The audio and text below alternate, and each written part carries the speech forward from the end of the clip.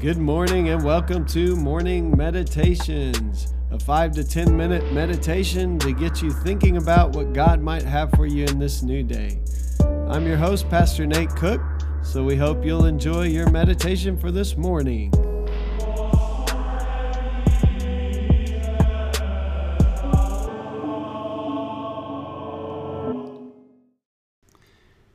Hey, this is Pastor Nate, and this is your morning meditation. It is Monday, October the 26th, 2020. Today I'm just going to read one simple verse from Matthew chapter 7, verse 1.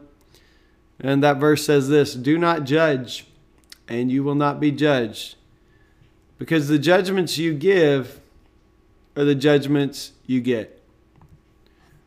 Now there's a lot of discussion about this passage, especially in light of other scriptures, about are we never supposed to judge? And let me get to the heart of it real quick. That is, Scripture's pretty clear. There is one judge, God, and obviously Jesus being part of the Trinity, the Godhead, God the Father, God the Son, God the Holy Spirit. That is the judge ultimately. And so what this passage is telling us is that we don't need to take on that role. We don't need to be the expert on everything, every opinion. We don't need to judge people and just immediately throw them into categories like we tend to do politically, racially, otherwise. Our judgment is not the end-all, be-all. We are not the judge. One of the things I think is interesting to me in society is that it used to be when you had something about maybe like a virus, you would ask an expert. You would ask somebody who had studied viruses their whole life. But now we all pass judgments on this virus. Many of us who haven't had a science class since 9th grade biology.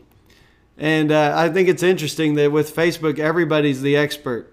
Everybody has an opinion. Everybody has a judgment. And we do that to each other too. We see other people and we think we have all the answers for them. Well, Henry Nouwen's going to offer us a better way today, and I want to read this to you.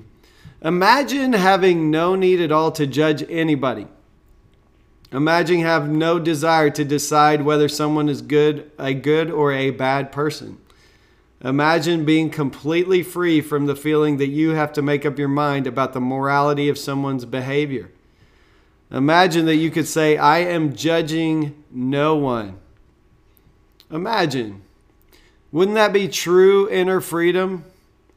But we can only let go of the heavy burden of judging others when we don't mind carrying the light burden of being judged. Can we free ourselves from the need to judge others? Yes. By claiming for ourselves the truth that we are beloved daughters and sons of God. As long as we continue to live as if we are what we do, what we have, and what other people think about us, we will remain filled with judgments, opinions, evaluations, and condemnations. We will remain addicted to the need to put people and their things in the right place. To the degree we embrace the truth that our identity is not rooted in our success, power, or popularity, we can let go of our need to judge. And then he repeats the verse. Do not judge, and you will not be judged, because the judgments you give are the judgments you will get. Now, everybody always wants to come in and say, but the New Testament tells us we should judge other Christians. And I would say we're supposed to help each other along. We're supposed to correct, but always in love one another. And I always say to my people, if you don't have a deep relationship with the person, you're probably not the person God's asking to correct someone, because you can only speak into their life as deeply as you have invested in their life. And so otherwise, we leave those jobs up to the Holy Spirit. We are not the Holy Spirit going around and convicting everyone. And so what Henry Nouwen's saying here is when we understand that we are a daughter or a son of God, not because of what we do, not because of what we have, not because of even how we've behaved.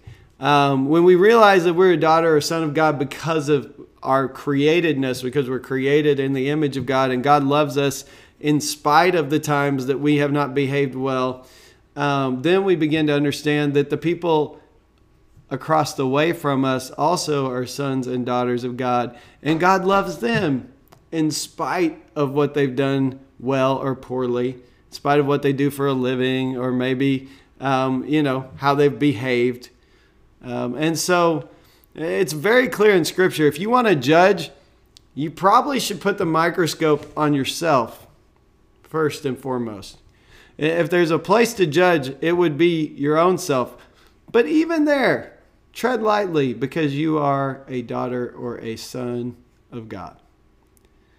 And if you can really accept that, really believe that Christ in his life and his death and his resurrection have justified you, has brought you back, has bought you back, redeemed you, that word means to be bought back, has adopted you as a son or daughter of God. If you realize you are a son or a daughter of God today, then you don't need to prove yourself by what you have, what you do for a living, how you perform morally, and you don't expect other people to prove themselves by what they have or what they do for a living or how they perform morally. And you can love them because God in Christ first loved you. Hey, that's just a thought for this morning, and I hope you have a great day. Well, thanks again for joining us for this morning meditation. Hey, do us a favor, rate us on iTunes or even leave some feedback about our podcast so that other listeners can know how much you enjoy your morning meditations. Hey, have a great day.